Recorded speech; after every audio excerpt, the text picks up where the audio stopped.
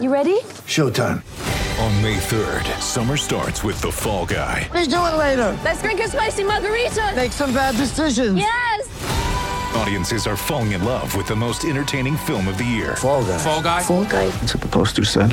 See Ryan Gosling and Emily Blunt in the movie critics say exists to make you happy. Trying to make it out? Nope. Because I don't either. It's not what I'm into right now. What are you into? Talking. Yeah. The Fall Guy. Only in theaters May 3rd. Rated PG-13. Get ready for the greatest roast of all time. The Roast of Tom Brady. A Netflix live event happening May 5th. Hosted by Kevin Hart. The 7-time world champion gets his cleats held to the fire by famous friends and frenemies on an unforgettable night where everything is fair game. Tune in on May 5th at 5 p.m. Pacific time for the Roast of Tom Brady. Live only on Netflix. With threats to our nation waiting around every corner, adaptability is more important than ever. When conditions change without notice, quick strategic thinking is crucial. And with obstacles consistently impending, determination is essential in overcoming them. It's this willingness, decisiveness, and resilience that sets Marines apart. With our fighting spirit, we don't just fight battles, we win them. Marines are the constant our nation counts on to fight the unknown. And through adaptable problem solving, we do just that. Learn more at marines.com. I'm Alex Rodriguez. And I'm Jason Kelly. From Bloomberg, this is The Deal. Each week, you'll hear us in conversation with business icons. This show will explore deal-making across sports, media, and entertainment. That is a harsh lesson in business. Sports is not as simple as bringing a bunch of big names together. I didn't want to do another stomp you out speech. It opened up so many more doors. The show is called The Deal. Listen to The Deal. Listen to The Deal on Spotify.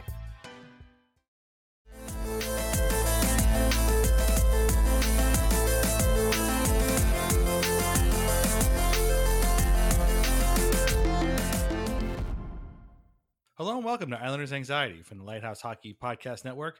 My name is Dan Saracini. Joining me this afternoon via Zencaster is my friend Michael Leboff. And Mike, the Islanders are not only through to the second round, but we know who their opponent is. And we got a lot to cover. One series that's over and one series that's going to get started, both of which are pretty interesting. I got to say, a lot of stuff happened. Yeah, it's funny that the Islanders and Flyers, despite being in the same division forever, basically, haven't had much playoff history outside of the 80s, right? Obviously, the first cup came against them, but then it's been since 1987, and I was trying to think of the last kind of do or die, high stakes game against the Flyers that I could really remember, and there's probably been one before this, but the one that I keep coming back to is the year the Flyers were terrible in 2007 when the Islanders needed to go on that miracle run. You know, we talk about a lot of things that need to be made it to 30 for 30s, but the Wade Dubowitz's, four game spectacular definitely needs to be made into one because they needed to, beat the Rangers, beat the Leafs, and win back-to-backs against the Flyers, who were bad, and the Devils, who were good, but clinched already, so they had nothing to play for. And that Flyers game was on Easter Saturday, the Saturday before Easter, and I just remember being so confident in that game because of how bad the Flyers were, and the Islanders were kind of on a roll at that point, and they scored early, and I think they scored twice early. I remember, who was it? Richard Park scored that game. He scored two the next night, so he was great. But Yashin had like a howitzer past Antero Niittymaki. And yeah, I remember. I'm just like and I can't remember who scored. It might have been. Was it Andy Hilbert or Andy Robitaille? It was someone like of that ilk that scored the first one. But the Island, it was such an uncharacteristic game because it just put your nerves at ease very quickly. But that was it. I mean, I can't really because then after that kind of stretch where the Flyers were bad that one season, the Islanders couldn't beat the Flyers for a long time, and the rivalry they've never really kind of coincided. Together, like they've never been good at the same time together. Like the Flyers have been good a lot longer than the Islanders for the past 15, 20 years, where the Islanders, when they were good, like the Flyers never really came into their universe. So that was the last game that I can really remember that mattered a lot. Yeah, they're a little bit like the Devils in that they were good while the Islanders were basically abjectly terrible. Like, the Lindros Flyers for the Islanders, for the Lindros Flyers, the Islanders were essentially like a bug on their windshield. Like this was a team that they didn't ever come into their sphere of worry because they were just that much better. Same with the Devils. Like they're worried about winning Stanley Cups, and the Islanders are worrying about just having a place to play. But yeah, it is funny that they've been in the same division for so long, and this is only the fourth playoff matchup, I think. Yeah, the first one since 1987, which was a series that went 7 games, but the series before, which was the one against the Capitals, which also went 7 games plus 4 overtimes, kind of gets a little bit more remembered than the one against the Flyers. But yeah, we'll talk a lot about the Flyers in a little bit because that's who the Islanders are going to play in the second round. But we should start with the series that just concluded, the one against the Capitals. And we spoke a couple of days ago. We're really making up for lost time with these podcasts. We're doing 2-3 a week, which is that we never did before. I guess we gotta find the time. There's things happening a lot, and so it just seems like yesterday that we talked about worrying about how they were going to react to losing Game 4, and boy, they reacted in just about the best way possible. They got a 4-0 shutout. Yeah, there was 2 empty net goals in there, which you don't see too often. But that was about as complete a game as we've seen the Islanders play in a long, long time. It was controlled, but it was a little bit tense, obviously, being that it was a closeout game. But there wasn't any of the pushback or any of the funny stuff that had happened the game before. They got a nice goal on the power play of all places from Anthony Beauvillier in the first period, and then an awesome, sweet goal from Beauvillier again, set up by a sweet pass from Josh Bailey around John Carlson, and as Russian Machine put it, he absolutely clowned John Carlson on that, which was pretty cool. Bo got a big shove from, of course, Tom Wilson into the post after that.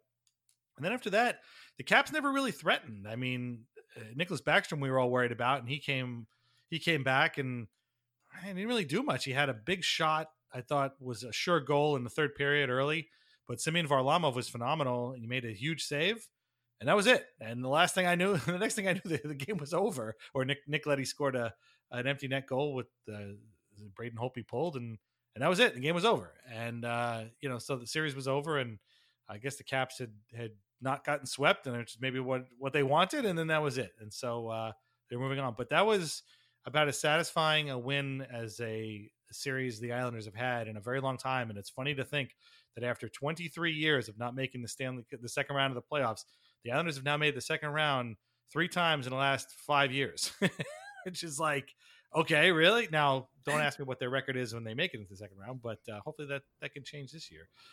But yeah, it's pretty exciting that they're back here again a year after being here, against the Penguins last year. That point you just made was not lost on me. As friends after the game, everyone was texting, excited, LGI, all sorts of stuff. That how weird it was that it kind of just felt that this was going to come. Like when the Islanders were in that stretch where they didn't make the second round for my entire life, you'd be like when they'd get close, like in that Capital series or even in that Penguin series. I couldn't even imagine what it felt like to advance in a playoff series. That the idea of, okay, you just went through a war with this team, now you just got to get it out of your mind and then pick it up for the next one. That was a foreign thought to me. And now it's, under Trotz, it's kind of just part of the Islander ethos now. Like they are second round playoff team at their floor at the moment.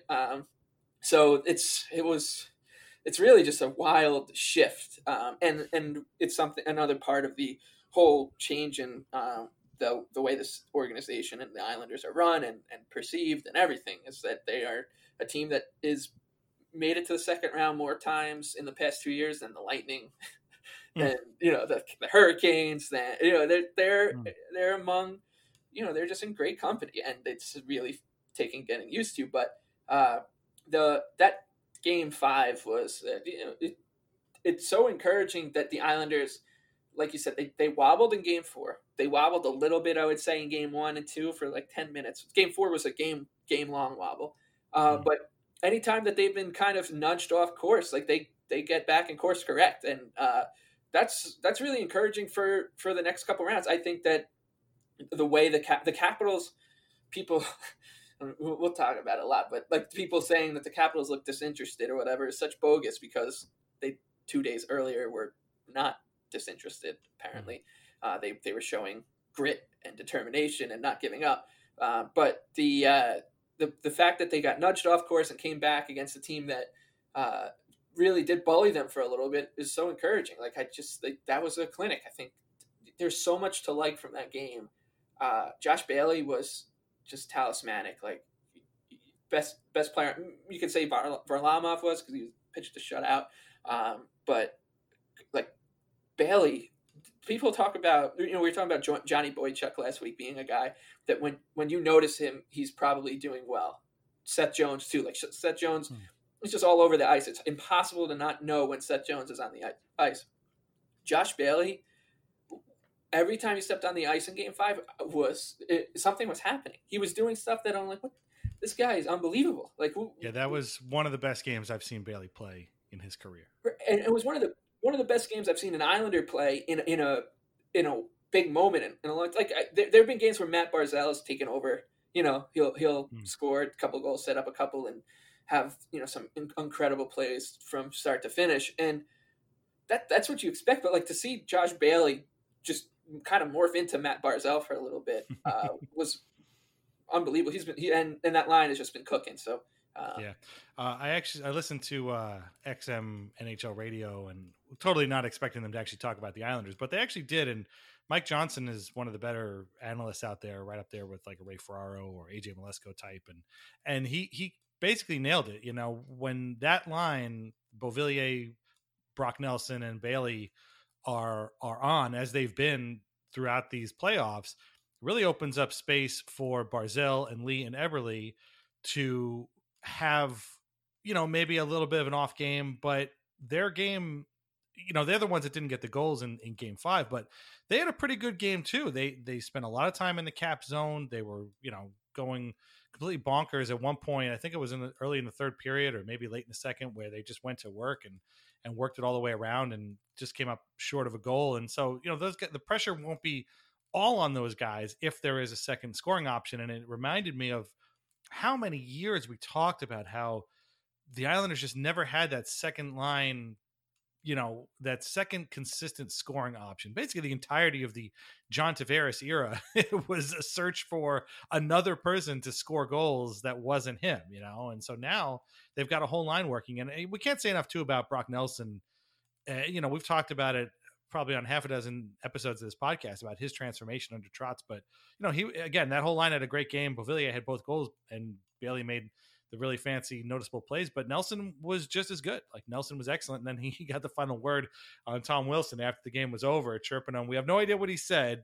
Maybe we never know. So you can insert your own insults here, but it's fun to see. And he's playing with a ton of confidence right now.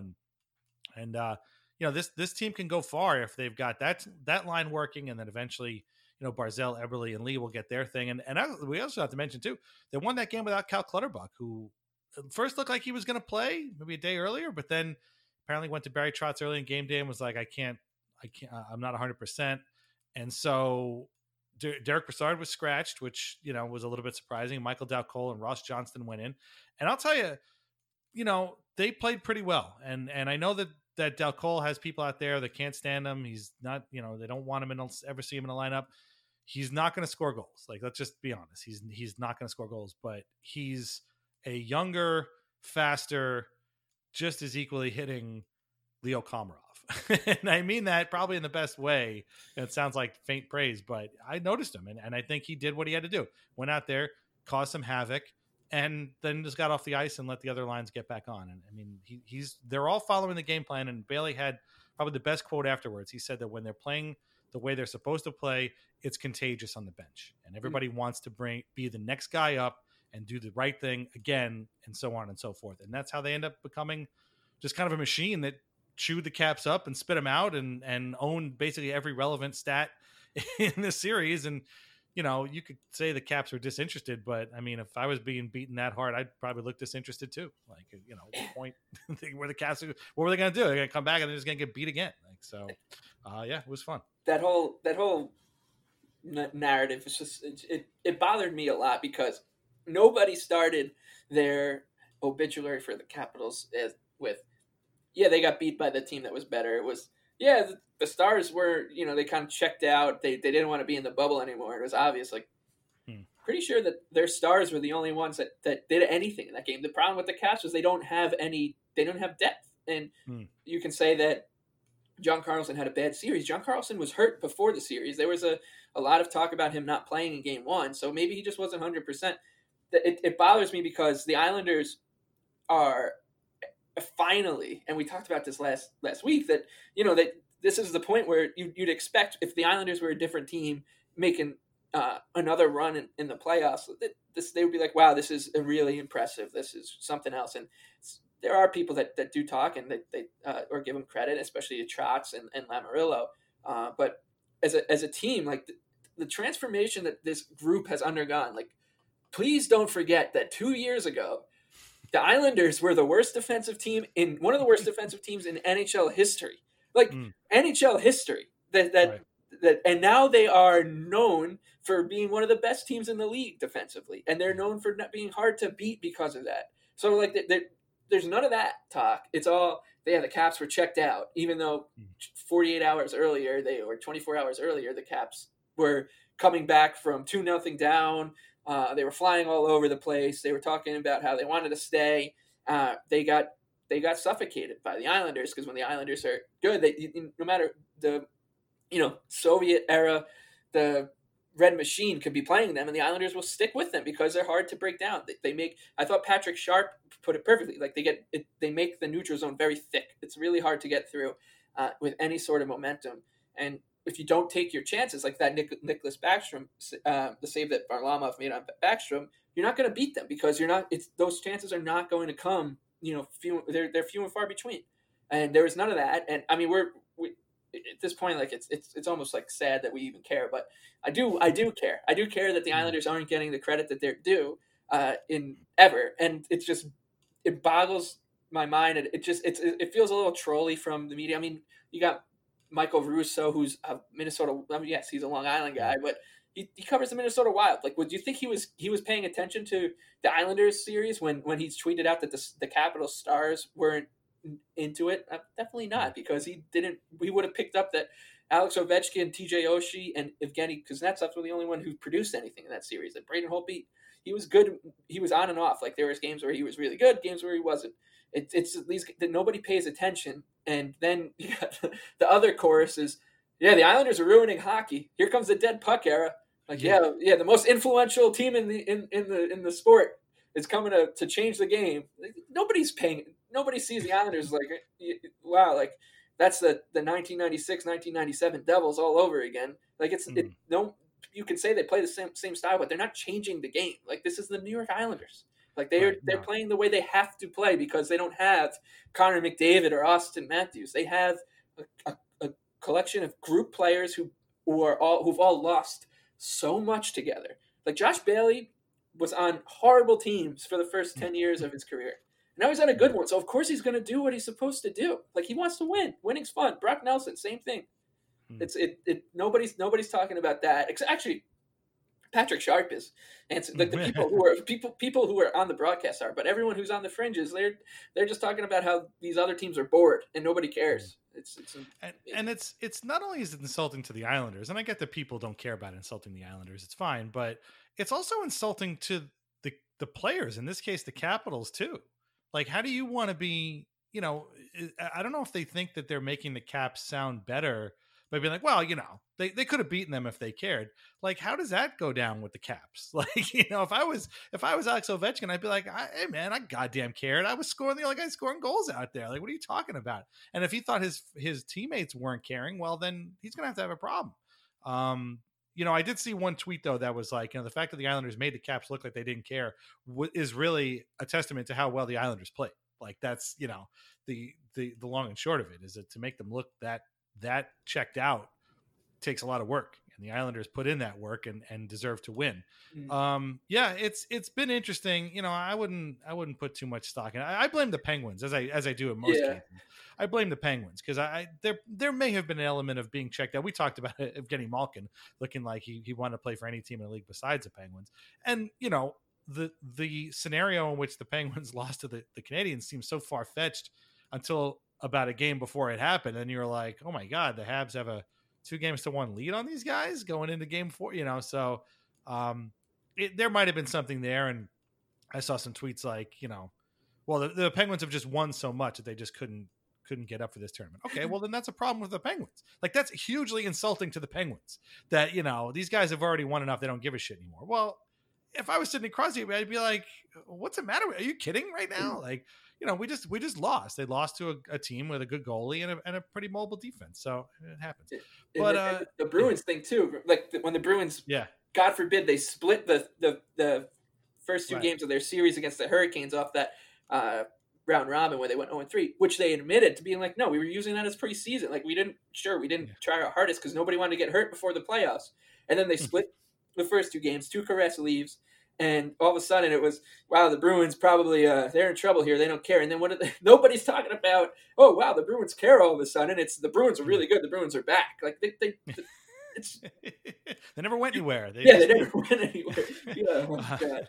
It's but so I mean, I think there might be some sports writer projection going on there. This is usually cabin time for a lot of these guys, and they're probably pissed off they have to sit in front of a TV and do Zoom post-game press conferences, which do suck. I'm not saying they don't suck, but there's something there. So, but yeah, I mean, at the end of the day, this is the second year in a row that the Islanders kind of clinched a very satisfying season or postseason series against a bitter rival, and it feels pretty good. Obviously, we had some feelings for the Caps that obviously, according to the comments in the last post of the last episode we did, a lot of people don't share, and that's fine. Everybody loved beating the Penguins, sweeping the Penguins last year, no doubt about that. And it's pretty cool, and it I think that players on other teams know now what they're in for, and we'll talk about what the Flyers are in for in the second half, but. The Islanders are gaining a reputation. It's hard to play against them. And if you go into a series against these guys, there's a good chance that they're going to swarm you and win the series and take it over. And as the Penguins, maybe took them a little bit lightly last year, well, they found that out. The Caps probably took the Islanders a little bit lightly. And, well, guess what? They shouldn't have, knowing that they know who the coach is. But they found out just how hard it is when these guys are running at full capacity to beat them. And if you saw the post-game handshake between Barry Trotz and John Reardon, his successor, it was a little frosty, as Arthur Staples said. And, I think there might be some hard feelings there. And I don't know what's going to happen to Reardon, but, I think that it was a lesson for the Caps in a lot of ways, and a lesson for the rest of the league. Like, these guys aren't going anywhere, and you might not know all the names up and down the roster, but they play a certain way that more often than not wins games. I mean, Barry Trotz is now the second winningest coach in the playoffs in Islanders history. He's won 11 games. He's obviously a little bit behind Al Arbor, but he's now one game ahead of Jack Capuano, and so, the formula works. Again, it requires the season, the roster to be full and a couple other things to happen and a full 60-minute effort, but the system works. And, it's so far it's proven that 2 years in a row to some pretty fun results, I got to say. Having beaten division rivals like that. It's the best. It's fun to watch. Like, it's just fun to watch your team win anyway, and this is the way the Islanders do. This is the way they win. And if they were the Avalanche, so if you look at the way the Avalanche play, right, they're known for their crazy speed offense, and they generate so much off the rush, and they obviously have a ton of talent at the top of their roster, but the Avalanche play a very good defensive game. So it's not like there's something to be said about these other good teams that refuse to buy into the fact that the NHL isn't a 7-5 league anymore. That was kind of left in 1980, and the teams that are buying into you got to play defense are still around, and they are around consistently. The Islanders are getting a lot of flack for sending the NHL back to the dead puck era, which is once again The Islanders are yeah, like I don't know why the Islanders are all of a sudden the team that's doing that when last year we saw a Stanley Cup final between the two best defensive teams in the league. The Boston Bruins are lauded at every corner. They're the best. They're so consistently good. It's so hard to get them off their game. The Bruins play like the Islanders do. They just have a better power play and a better first line. That's it. Like they play a very similar style. We talk about it all the time. We never want to play the Bruins because they play the way the Islanders do, but better.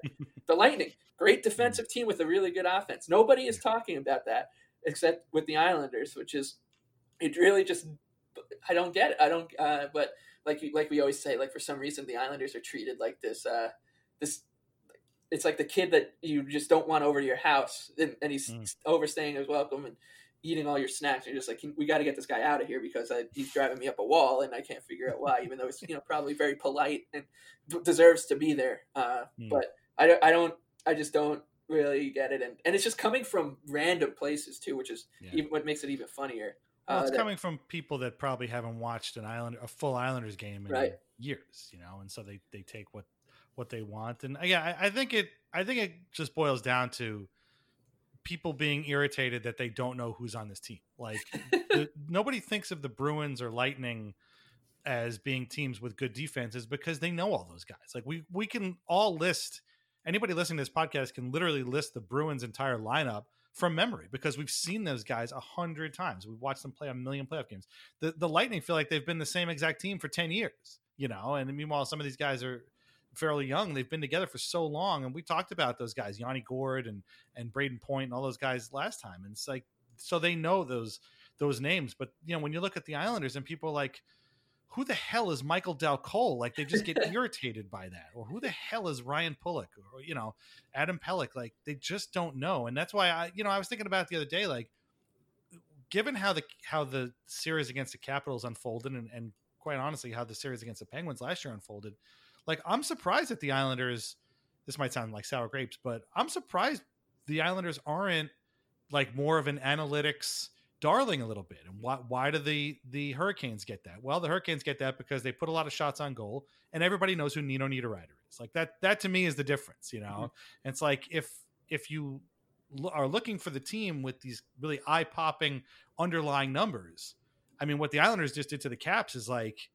a dismantling. Like they literally took these guys apart and Russian Machine had a cool article that, had game 4 not happened and game 4 happened the way the previous 3 games had happened, it would have been the single, most lopsided expected goals or, shot share loss in the history of the NHL playoffs, or at least in the last, salary cap era or something like that. And it's like, why doesn't that get, like you said, why isn't that getting more play? Well, it just isn't, because people look at the roster and they're like, Anders Lee is making how much? Like, could they pick Anders Lee out of a lineup? Probably not, So I think that's just what it comes down to. I mean, at the end of the day, a lot of it's just kind of a popularity contest, and the Islanders, well, they're never going to be the most popular kid. So it's just how it is. So, and that's how it, I mean, hopefully we'll see. And we'll talk about we're going to talk in a minute about the Flyers series, but if they put up a similar showing like they did, I think it's going to it's going to be hard to ignore them, for much longer. They're just going to be there. Like the teams that are all there that we're kind of sick of anyway. Yeah, I think you nailed it, right? They're not an analytics darling. They're not if you look at the 2015 team, they were like everyone loved them because they played that, go. They put a lot of shots on goal. Right. Yeah. That was it. Like and it's so hard to quantify what a good defense is because there's the puck changes possessions 300 times in an NHL game. So it's really hard to say, to look at numbers and say, well, that was a good defense. It's getting a little bit easier, I think, and people are starting to catch on, but they're continuing to win games through unsexy ways. And that's just not going to do it. They'll keep getting made fun of and getting called an affront to hockey and all sorts of stuff. But, we're talking about this team right now in the second round of the playoffs. There's a freaking plane flying over Toronto right now with a banner that says, let's go. Like this is a team that has its fan base is insane. It's always behind them. It hates them as much as it loves them, which is a sign of a good, passionate fan base. And it's just we're living in basically the second best era of Islander hockey, I would say. Maybe we're getting up there. So it's hard. It's really hard. Not just I guess I'm clamoring for more recognition for that, because for a team that has been through the lows that the Islanders have and the fan base has, like you'd kind of want and this isn't, they haven't won anything yet, but like you'd want the come up that they're experiencing to be more well recognized. Be like, you know what, like this team deserves this, no matter how they're playing, no matter how boring it might look to a neutral. Like this is good for the Islanders and good for their fans. And none of that's happened yet, and I doubt it will if they beat the Flyers, because then it's going to be, the Panthers, Capitals, and Flyers are all pretty flawed. Let's see them beat the Bruins, Lightning. Yeah, I was telling my wife that today. I was like, if they beat these guys, it'll be like, wow, the Flyers didn't feel like playing anymore, and if they lose to them, it'd be like, well, the Islanders shouldn't have been there in the first place. So you really can't win. We're going to take a real quick break, and we're going to talk more in depth about the Flyers series, and what we're looking forward to, maybe what we're not looking forward to, and what the schedule looks like. We'll be back in a minute. Thanks. I'm Alex Rodriguez. And I'm Jason Kelly. From Bloomberg, this is The Deal. Each week, you'll hear us in conversation with business icons. This show will explore deal-making across sports, media, and entertainment. That is a harsh lesson in business. Sports is not as simple as bringing a bunch of big names together. I didn't want to do another stomp you out speech. It opened up so many more doors. The show is called The Deal. Listen to The Deal. Listen to The Deal on Spotify. Hello, it is Ryan, and I was on a flight the other day playing one of my favorite social spin slot games on ChumbaCasino.com. I looked over at the person sitting next to me, and you know what they were doing? They were also playing Chumba Casino. Coincidence? I think not. Everybody's loving having fun with it. Chumba Casino is home to hundreds of casino-style games that you can play for free anytime, anywhere, even at 30,000 feet. So sign up now at ChumbaCasino.com to claim your free welcome bonus. That's ChumbaCasino.com and live the Chumba life. No purchase necessary. VGW. Void where prohibited by law. See terms and conditions. 18+. Our favorite sponsor is VintageIceHockey.com, where you can get t-shirts, hoodies, and mugs featuring over 100 classic hockey logos. Long Island Ducks, New York Golden Blades, New England Whalers. If you're a Flyers fan, some old Philly teams are in there, I'm sure. You can also get our Lighthouse Hockey Al Arbor t-shirt, all of our portion of which goes to the Center for Dementia Research. There's Isles Buzz t-shirts there too. You should check those out as well. VintageIceHockey.com. And if you put Lighthouse 15 into the discount code box, you can save 15% off your order. So VintageIceHockey.com today. So the next series will be against the Philadelphia Flyers, who beat the Montreal Canadiens in 6 games. Some very weird games. Both teams are very similar in that, well, both the Flyers and the Habs are really similar.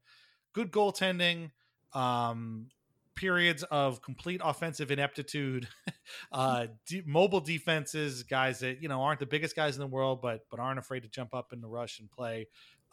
Were they the 6 most entertaining games I've watched this whole time period? No, they were not. But the Flyers, I think most generally people felt that they were the best team going in. They ended up, coming out of it. The Habs put up a fight, but at the end of the day, the Flyers are just better. And so now the Flyers are going to have to face an Islanders team that is, a lot different than that Canadiens team. They are much more sort of, both teams are really defensive, but I think, the Islanders seem to play with a lot more cohesion than the Habs do. A lot more, like you said, the thick, fat neutral zone, whatever it is. They don't really give up all that much. And the goaltending has been good too. Although Semyon Varlamov is has quite a bit more years on him than Carter Hart does.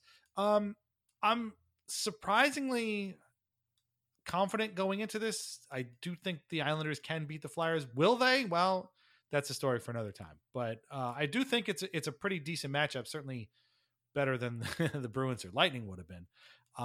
But where is this? You were talking before about the sort of betting line early for this, and it's kind of a little bit telling as to what people think of the Islanders and Flyers going into this, right? Yeah, and some context is throughout the regular season, the Islanders have been a team that bettors have typically stayed away from or bet against, just because, like we said, they're hard to quantify. Like good defense, very hard to quantify.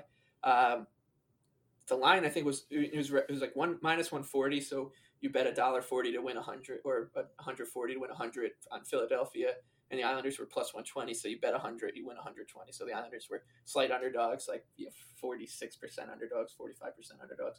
And then overnight, the Islanders got bet into a lot. Like, so there's the market is confident in the Islanders too.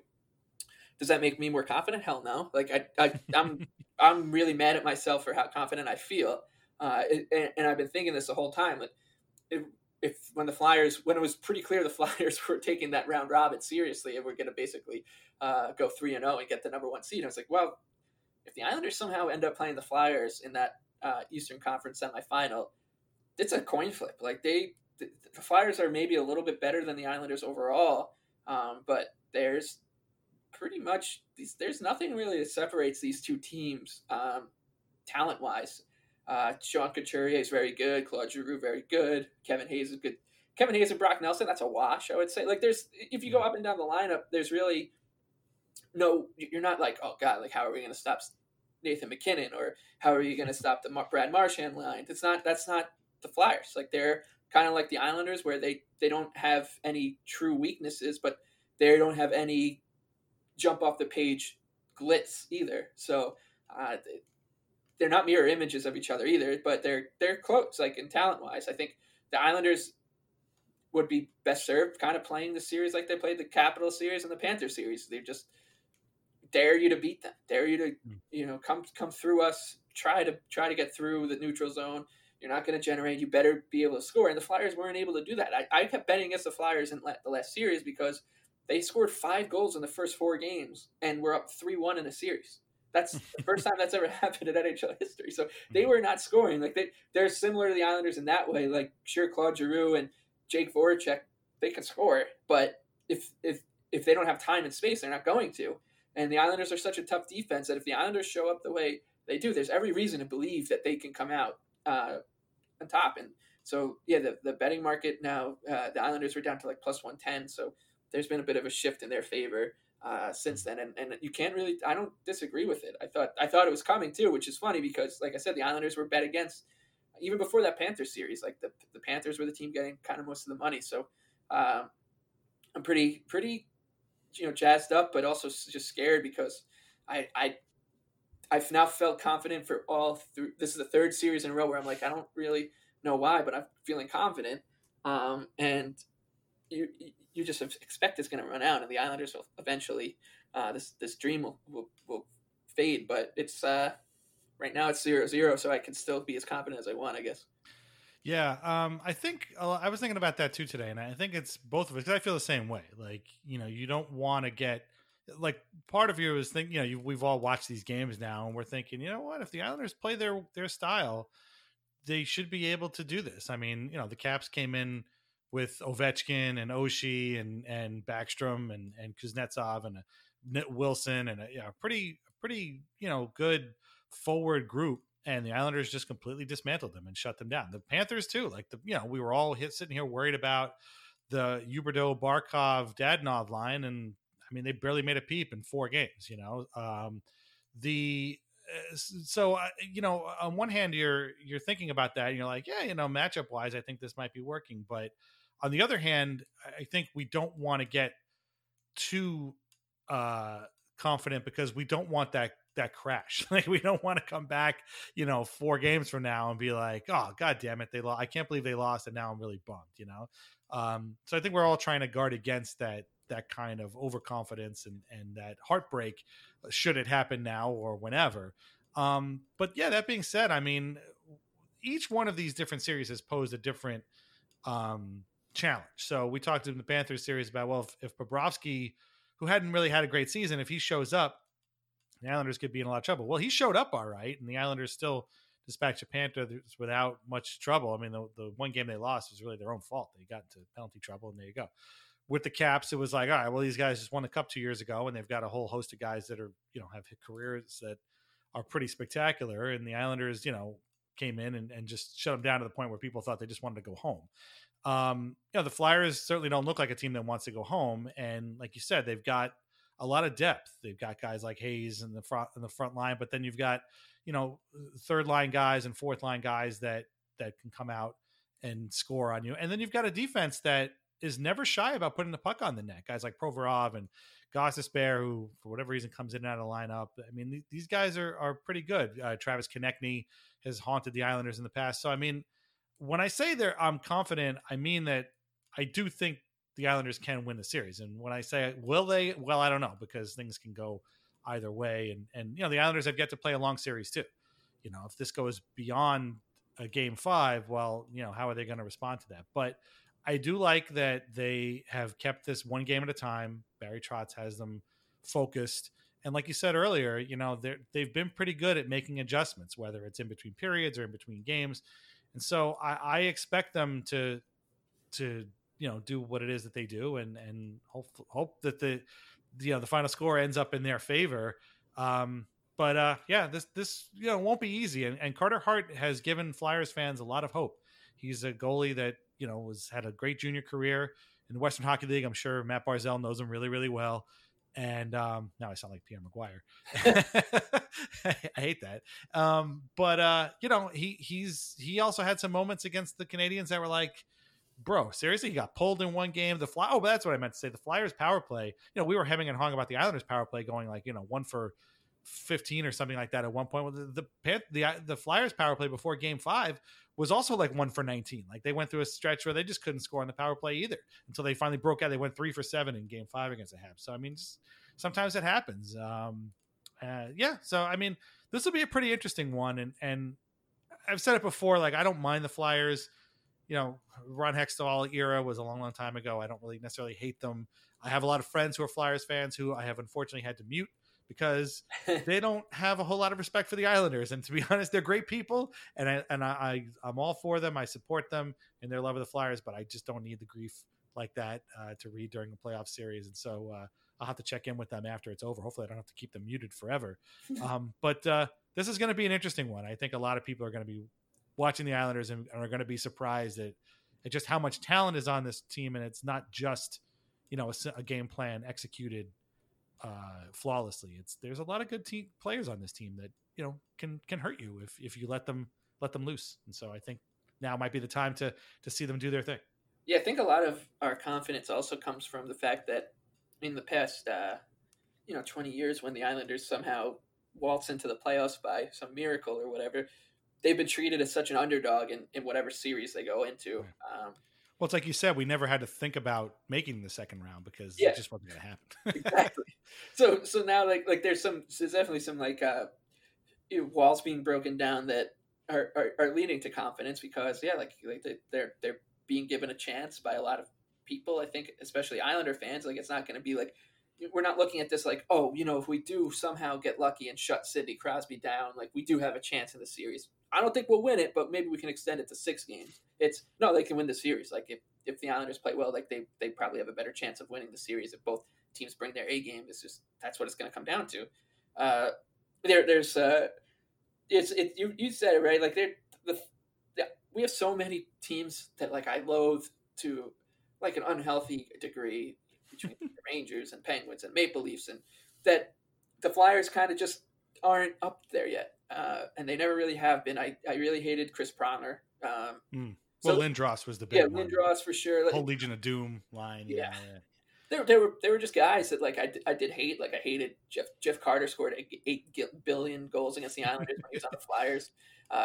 And I just, this team they're just not as hateable as those teams. And maybe we'll get some flack from somebody who hates the Flyers more, but that's just kind of how I feel about it. It's not saying that's the way Islander fans feel, but I do hate Scott Laughton. I feel like he scores against the Islanders all the time. Konechny he's gonna be the guy that after every whistle he's better than people realize, and he's also got a little Brad Marchand in him and after the whistle stuff, and so there's hateable guys on this team. And the Carter Hart, he's getting a lot. He played really well in games, but you nailed the thing, right? He hiccuped twice. He really did. So if he's not, he's got to be much better. He's got to be consistently good for the Flyers to win.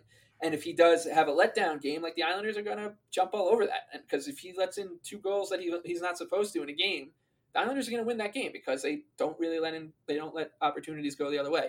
Obviously, goaltending is impossible to project. So Semyon Varlamov, who's looked incredibly sharp, could just come out in the series and be terrible. We just don't know. But I just think that it's all these are good questions because they're all basically coin flips, and it's really just going to come down to what team's power play is a little bit better, who gets the lucky breaks, who gets the goaltending.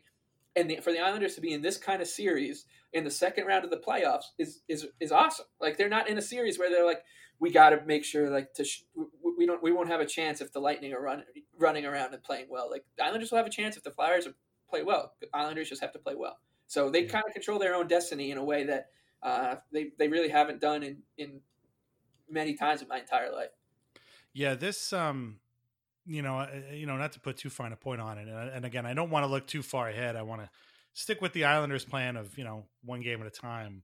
But, when looking at how this whole thing is shaken out, we might be looking at the Islanders' best chance to win a Stanley Cup in our lifetime. When you think about it, like the other times that the Islanders made the playoffs, again, they were kind of lucky to be there and didn't have the stuff at the end of the day. The 2016 year where they played the Lightning, that series was we've talked about it before. That series was a lot closer than people remember. The Islanders lost two heartbreakers with like a couple of minutes to go because they just misplayed some, they had leads late and then misplayed him and then lost in overtime. And like, had those games gone another way, maybe things would have been different. But, obviously again, the team just didn't have what it took. And then, last year we were talking in September of last season how bad a matchup the Hurricanes were, and sure enough, it came back to bite us in the ass in April. So that was a lot of fun. But this is a team, and there's a chance right now for the Islanders to go further than if they win 2 games, they'll go further than they have been in quite some time. But hopefully, it doesn't just stop there; it keeps going. But we're looking at it's come down to a very weird scenario. Nobody wants it to be the way it is, in Toronto with no fans or watching on TV. But this is right now is a little bit of a mini golden age. I mean, winning 2 series in back-to-back years means that this team is already better than the 2001, 2002 team that we're always talking about, and then after that, they would make the first round and then just get their butts handed to them. So, I mean, that didn't really work out that well. And then, you have the second round with Tavares and stop there. It didn't really go any further than that. So yeah, better enjoy it. Hopefully, the Islanders end up on the right side of things when it's all over, but we should really enjoy this time. As for when you can enjoy that time, we should talk a little bit about the very wonky schedule that the NHL has put together. So game 1 is actually going to be Monday at 7. So we're doing this on Saturday, so they got a couple of days rest. Monday at 7, NBCSN will have it. I don't think it'll be on MSG. I think at this point, MSG Plus's broadcasts are basically over. Game 2 will be Wednesday at 3, which for those of us with meetings and work kind of sucks, but what are you going to do? Sucks even more is that game 3 will be Thursday at 8. So you got back-to-backs. They're not the only ones. The Bruins and Lightning also have game 2 and 3 back-to-back. And, you were saying before, people, the NHL clearly doesn't want these guys living in a bubble any longer than they have to. But if I was a player, I'd rather spend an extra day in there than have a back-to-back game. But maybe the players don't mind the back-to-back games. To me, having a game at 3 and then having another game at 8 the next day kind of bugs me. Oh, and then game 4 is Saturday at noon. So it's 4 games, but they're all over the map in terms of starting times. And maybe the players won't mind because they're in the bubble anyway. But I don't know. For me, it just seems very weird. And I don't think it favors one team or the other, but I just don't like it. It just seems kind of off in general. Yeah, it really does. It's been, I remember like just that series against the Panthers being like, of course the Islanders are going to be, 12 o'clock, or, if they had a time slot at 9:30 in the morning, like the NHL would put the Islanders and Panthers there. Like so this one, that's why it feels weird. There's 2 games in each bubble, or two series in each bubble. So you figured things would be a little different, but there's obviously a lot of moving parts that we're not privy to, but the 3 o'clock start and then the back-to-backs, and it's almost like the way the Islanders schedule kind of comes out for the regular season, when you're like, wait a minute, why are they playing in Ottawa tonight? And then they go back-to-back in Nashville and Arizona, and then all of a sudden they come back. Like there's just all this stuff that never seems to make sense. It seems like every year. There's always that they always go on a Western trip, and then there's like a layover in Pittsburgh on the way back, and it's always like, man, that game is not going to be pretty, Exactly. Oh God. But yeah, it is, I guess it is what it is. And you just hope that when these 3:00 starts that people kind of are now in the playoff mode where they're like, you know what, I'm just gonna take my lunch late and maybe use a little sick time or something, and get ready, because it's game 2 of the freaking Eastern Conference semifinals that the Islanders are playing at 3:00 on a Wednesday, so in August, and it's so you got to find you got to dig deep, just like the team. Dig deep to find, to have a good morning. Just as we all expected. Yeah, exactly. In the second round of the Eastern Conference semifinals, 3:00 on a Wednesday in August, just as we all planned. I got to say too, this Flyers thing is really throwing me for a loop, because I just, like we were talking about before, before season starts, like I'm like, they just never come into my mind. It's like, what if we meet the Flyers in the playoffs? It's just it never ever crosses my mind. It feels so weird that this is happening. It feels very 80s. It just does. I always say, like, I'm so far removed from those teams that I just don't have the that nostalgia for beating the Flyers like a lot of the older fans do. So it's something completely new to me, and finding the hatred for the Flyers might take a game or two.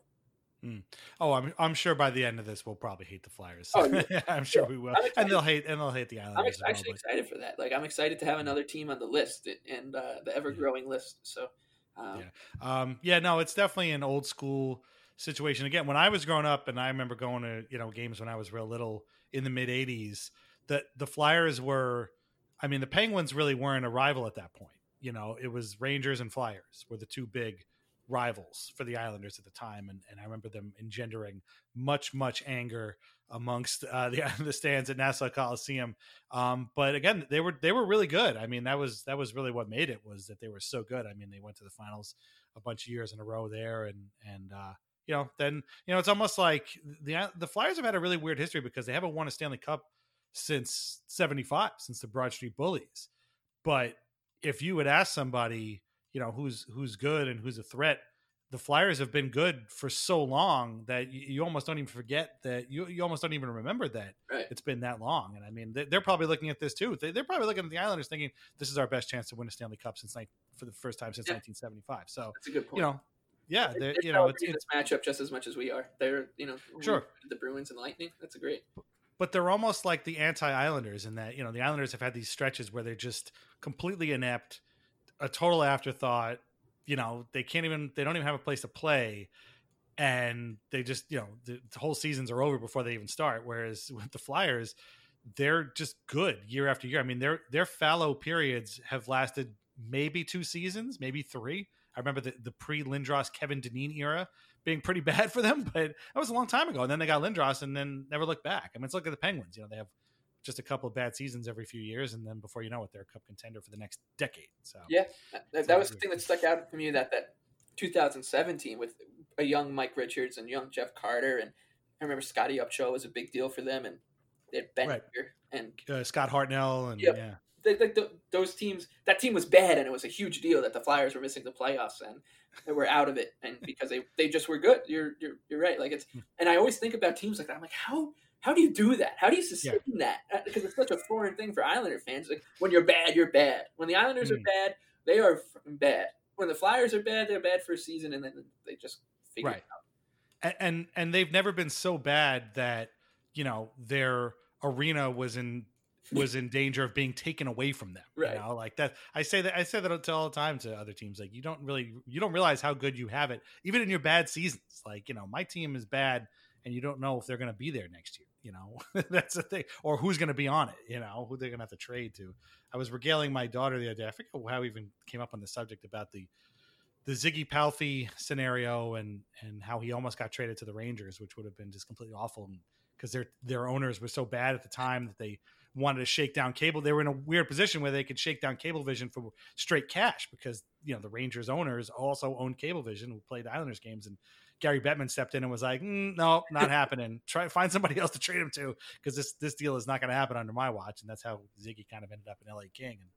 And that doesn't happen to every team. Like, you're not in danger of trading your best player. Although the Flyers and Rangers the Flyers and Penguins did hook up for that Mark Recchi, Rick Tocchet trade many years ago, which was a big deal. So, but anyway, I feel like there's very little